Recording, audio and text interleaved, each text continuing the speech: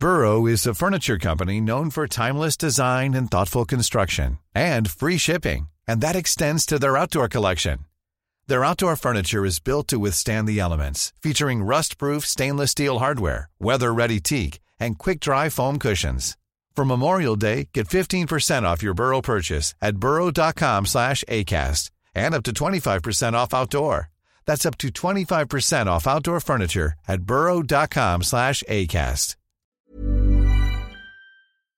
Do you know a student getting ready to go to college? Or are you looking at going back to school yourself?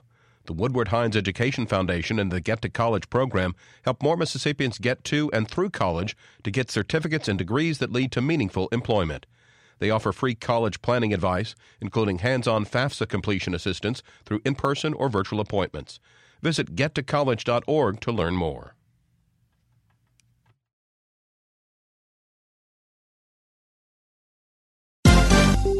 This is MPB News.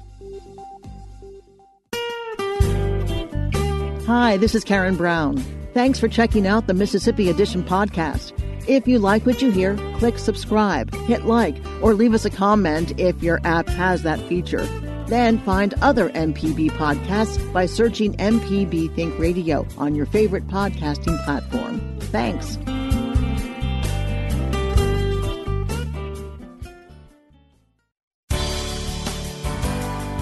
Good morning. It's 8:30 on Thursday, June 25th. I'm Karen Brown, and this is Mississippi Edition on MPB Think Radio. On today's show, with more than 1,000 new cases of COVID-19 in 2 days, health professionals express growing concern over community transmission and the stress on the healthcare system. Then the economic pressure to change the flag builds as 2 state organizations call on lawmakers to take direct action. Plus, in today's book club, the Mississippi Book Festival kicks off a new podcast series about racism, anti-racism, and creating positive change. This is Mississippi Edition on MPB Think Radio. Mississippi's health experts are expressing growing concern that the state's healthcare system could become overwhelmed as hospitalizations and coronavirus cases have reached record numbers this week. The state has also passed 1,000 COVID-19 related deaths. State Health Officer Dr. Thomas Dobbs tells our Michael Guidry the rising numbers are due to widespread community transmission that could severely strain hospitals. We are seeing broad and widespread community-based transmission. And what that means is that previously we had a pretty good mix of people just picking it up in the community and then outbreaks like at an industry or a nursing home or some specific location. But now we're just seeing people catching it from out in the community. It's not something that's remotely surprising. We've traced some of these things back to mass gatherings, to funerals, to social events that people are having in their homes. And it's the same stuff that we've been worrying about and the same things that we've been warning about.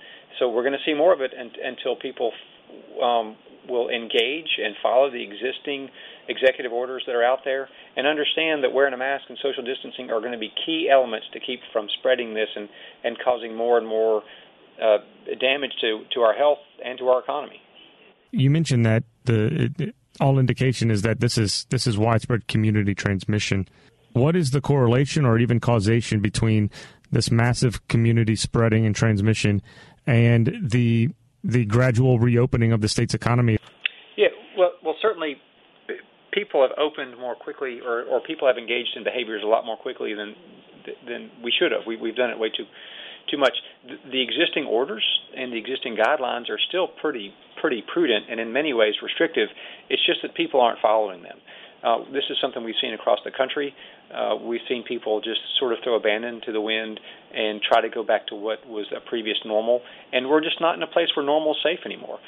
But as a society, most or a lot of individuals, especially folks in a younger age group, say 18 to 40 sort of age range, we're seeing a lot of cases in that age group, are not following these guidances, and we're all going to pay for it. Early on, the talk was that the summer months might provide a bit of a relief, but here we are in June, and we're seeing the virus is seemingly as active as ever. Will we have that summer lag, and can we anticipate this, if not much changes, intensifying even more in the fall?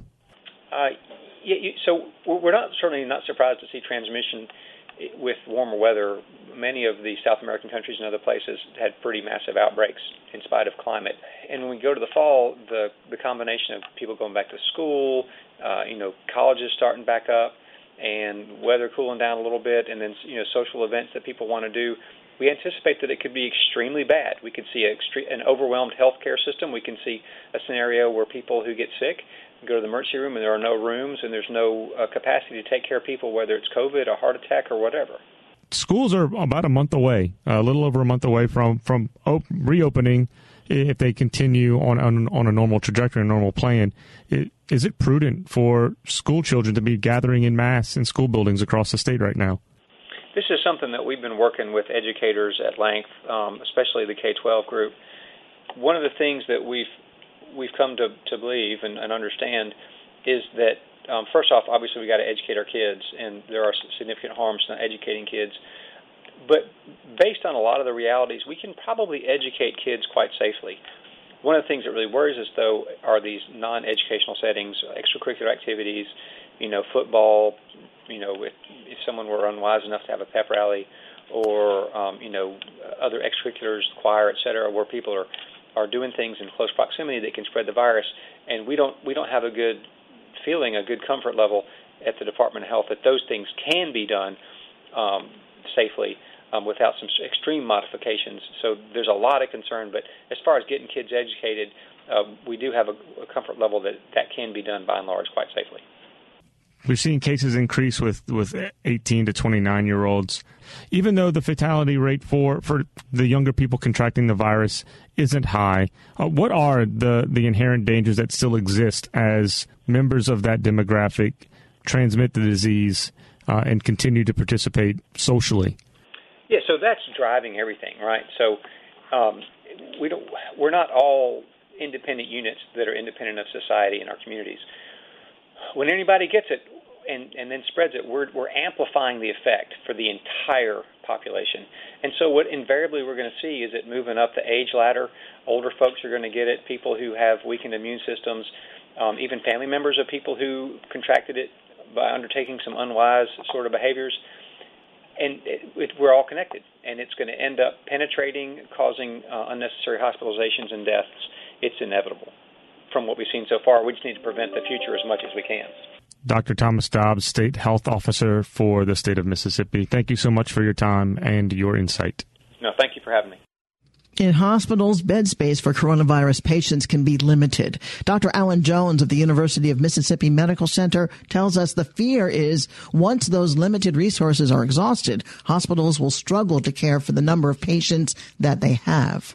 Right now, the issue that hospitals are facing is just trying to care for, the patients, the patient populations that we were caring for before, which already was resulting in some limitations in our capacity, along with an additional pretty large cohort of patients related to COVID. So it's just caused an exacerbation of the already cramped hospital capacity that we have. Were COVID beds or floors or particular areas designated for COVID patients, have they maintained those spaces throughout this pandemic? Or as cases started to drop, because there was a dip in there, did they free those rooms up for other situations? Well, we have had at UMC, we've only got a certain number of beds that we could take care of COVID patients in due to the kind of requirements that are there for safely caring for those patients. We specifically, our hospital has not really had changes or difficulty related to that. But, it's a limited resource. And I think the concern that everybody's hearing right now from Dr. Dobbs and others is that when you have a limited resource and you have a relaxation of the general sentiment that coronavirus is no longer an issue, that results in spread, you will quickly use up that limited resource, and we'll either have to revert back to some type of draconian measures associated with limitation in movement and medical procedures, or hospitals won't be able to care for the number of patients that we'll have. What is the tipping point for number of cases, number of needed hospitalizations where emergency rooms, and I assume UMMC has the largest emergency room system, are overrun, and the beds are overrun, and the ventilators are not available because there are too many patients? You know, as you look at those numbers and you watch hospitalizations begin to rise, it'll take a little bit of time, and you'll see ventilator use and ICU use rise. As you begin to see those rises, and those rises are not either flattening or trending back down over a period of weeks, that is going to portend, approaching problematic areas, problematic tipping points, if you will. And like I said, it will occur. It's not if it occurs. It will occur if people continue to be out and about and around the way that they are now. We've been speaking to Dr. Alan Jones. He's the Assistant Vice Chancellor of Clinical Affairs at the University of Mississippi Medical Center. Thank you, Dr. Jones. Thank you. Dr. Dobbs and Dr. Jones emphasized the need to limit large gatherings, wear masks, and practice social distancing. Governor Tate Reeves has said he does not intend to return to a shelter-in-place order if numbers increase. Coming up, the economic pressure to change the flag builds as two top state organizations call on lawmakers to take direct action. This is Mississippi Edition on MPB Think Radio. If you ever miss one of our locally produced shows or want to simply hear it again, you can find what you need at mpbonline.org or download our podcast app to your smartphone. MPB programming is on your schedule at mpbonline.org.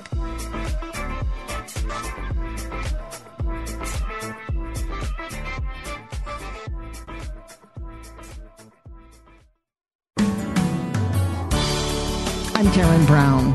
Following an initial wave of social backlash over the state flag, Mississippi's business community is joining in the call for lawmakers to vote for change. This week, the Mississippi Economic Council ran a print ad signed by at least 500 of the state's most prominent business and industry leaders. President and CEO Scott Waller tells our Ashley Norwood the current flag is a hindrance when it comes to attracting businesses to the state.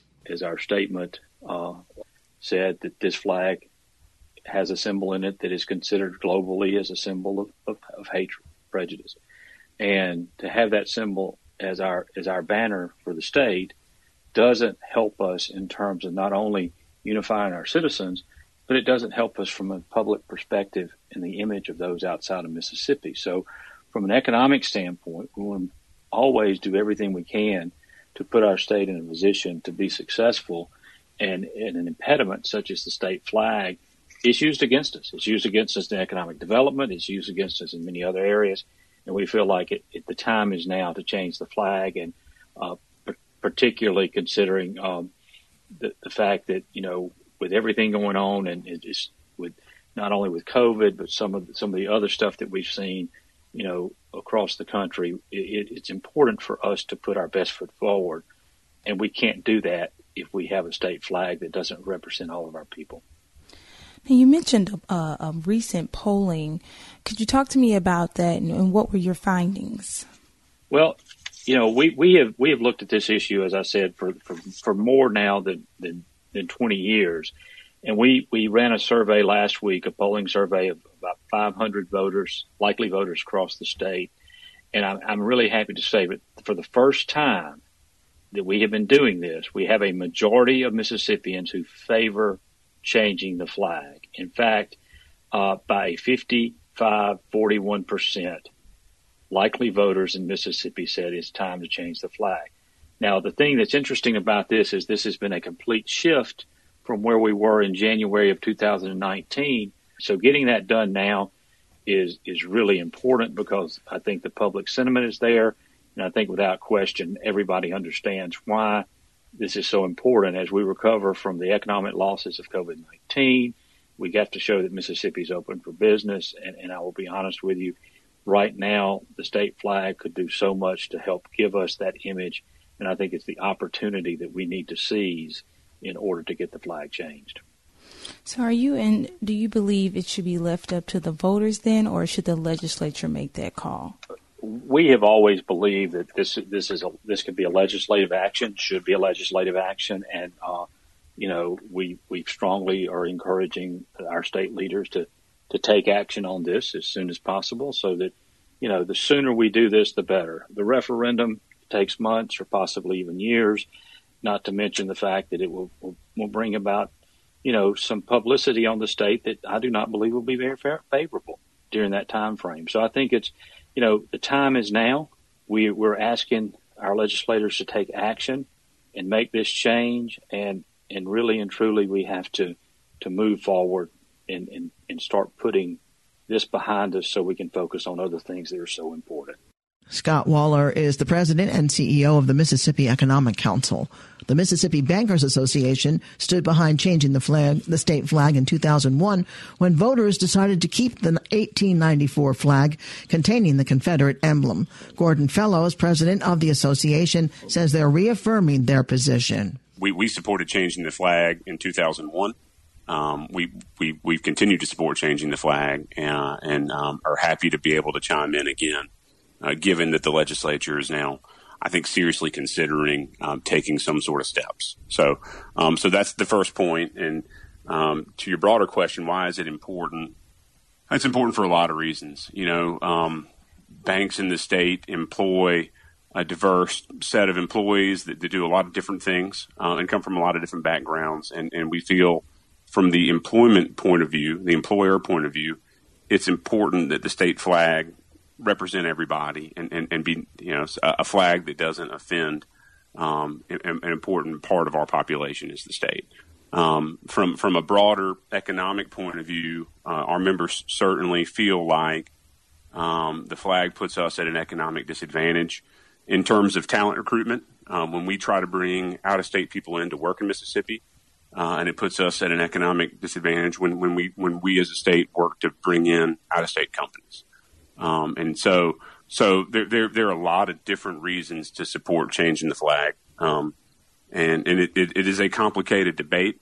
And there's certainly a lot of opinions on it, but we thought it was important and our board thought it was important for the association to remind people as this debate is happening that the banks in the state, and frankly, the broader business community at large, support changing the flag. And now's a good time to do it. So what do you want to see flown? What kind of flag do you think is necessary or appropriate for the state? Well, our association doesn't have an opinion on what option should be adopted. There are a lot of good options out there.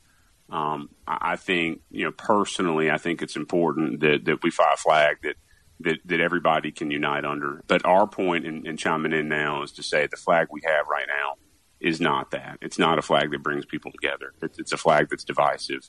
Gordon, is there anything that I didn't ask you about this subject that you think is also important to include? Yeah, to me, we have great leadership in our state right now, all the way around the business community and the elected official community and the churches and in the towns and local governments. This is an issue. Even though it is complicated, it requires great leadership, and I think we have the leadership to do it.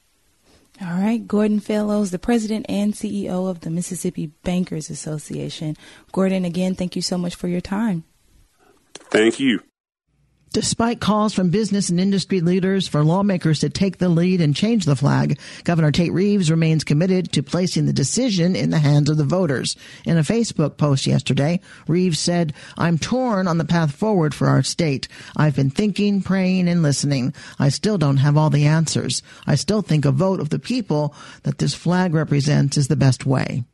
Coming up in today's book club, the Mississippi Book Festival kicks off a new podcast series about racism, anti-racism, and creating positive change. This is Mississippi Edition on MPB Think Radio. Hi, I'm Ryder Taff, Portfolio Manager at New Perspectives, a fee-only financial advisory and co-host of Money Talks. Each week, we take your personal finance questions and tell you about a money topic we hope you find helpful. Money Talks can be heard Tuesdays at 9 a.m. on MPB Think Radio. Podcasts can be found on our website, money.mpbonline.org, or on your smart device's podcasting platform. This is Mississippi Edition on MPB Think Radio. I'm Karen Brown. The Mississippi Book Festival is recommending a reading list of more than 50 books called Affirm Black Life. It's the basis for a series of conversations on racism, anti-racism, and creating positive change. Kicking off the series called Uncomfortable, Holly Lang, executive director of the book festival, talks about the first podcast, a conversation with First Lady of Jackson, Dr. Ebony Lumumba. Ebony Lumumba has been the host of our podcast since the beginning. And when the Ahmaud Arbery murder occurred, she and I were trading text messages and talking about our emotions and our feelings. And I said, we should have a conversation about this. And she said, we should. And we tabled it for a little while. And then George Floyd happened. And we said, we need to figure out how we can all talk about it. And I talked to her as a white mother, and she talks to me as a black mother. All of the things are around that. But we wanted it to be sort of a resource, not just us talking to ourselves out loud, really. We really wanted it to be a tool for people to use and say, okay, we hear these two women talking. We can talk about it, too. And they also, by the way, give us books to read for young children, for middle grade readers, and then for adults. The books that we talk about and we want to talk about run the gamut. We talk about poetry. We talk about memoir, biography, fiction, nonfiction. It was an opportunity for us as friends to talk out loud and hopefully help people in some way learn and do better. You provide a book list which has in excess of 50 titles.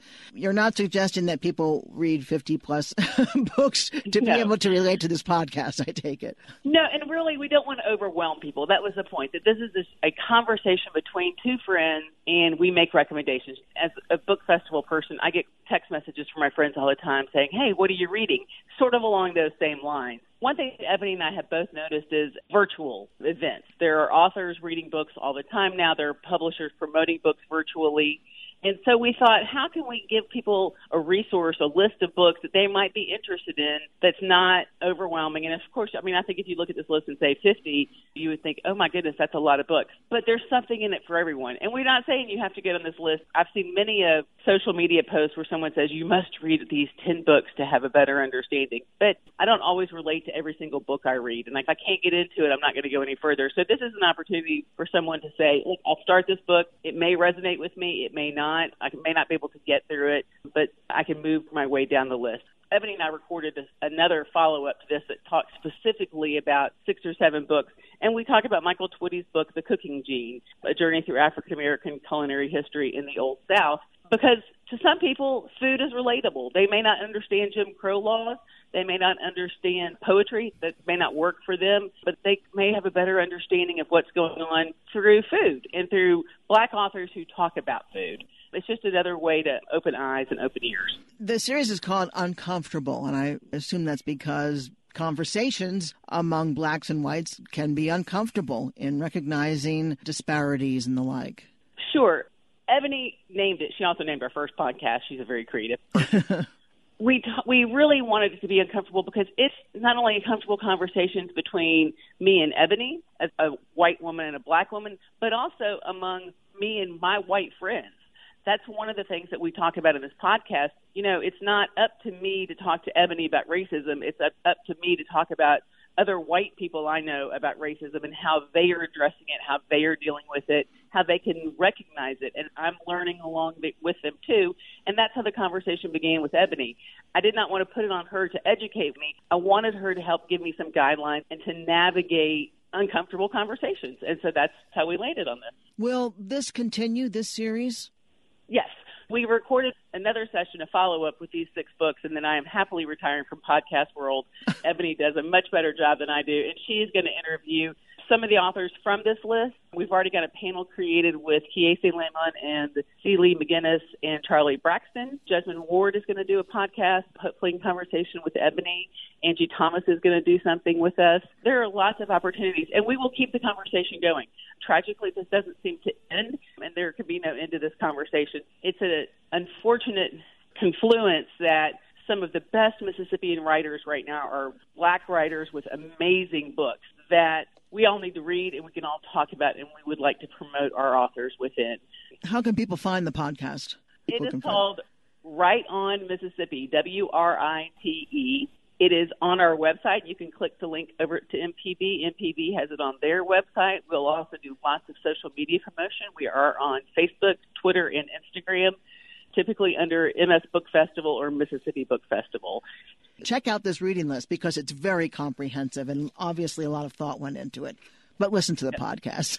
We've been speaking with Holly Lang. She is the executive director of the Mississippi Book Festival. Holly, thanks so much. Karen, thank you so much. I appreciate it.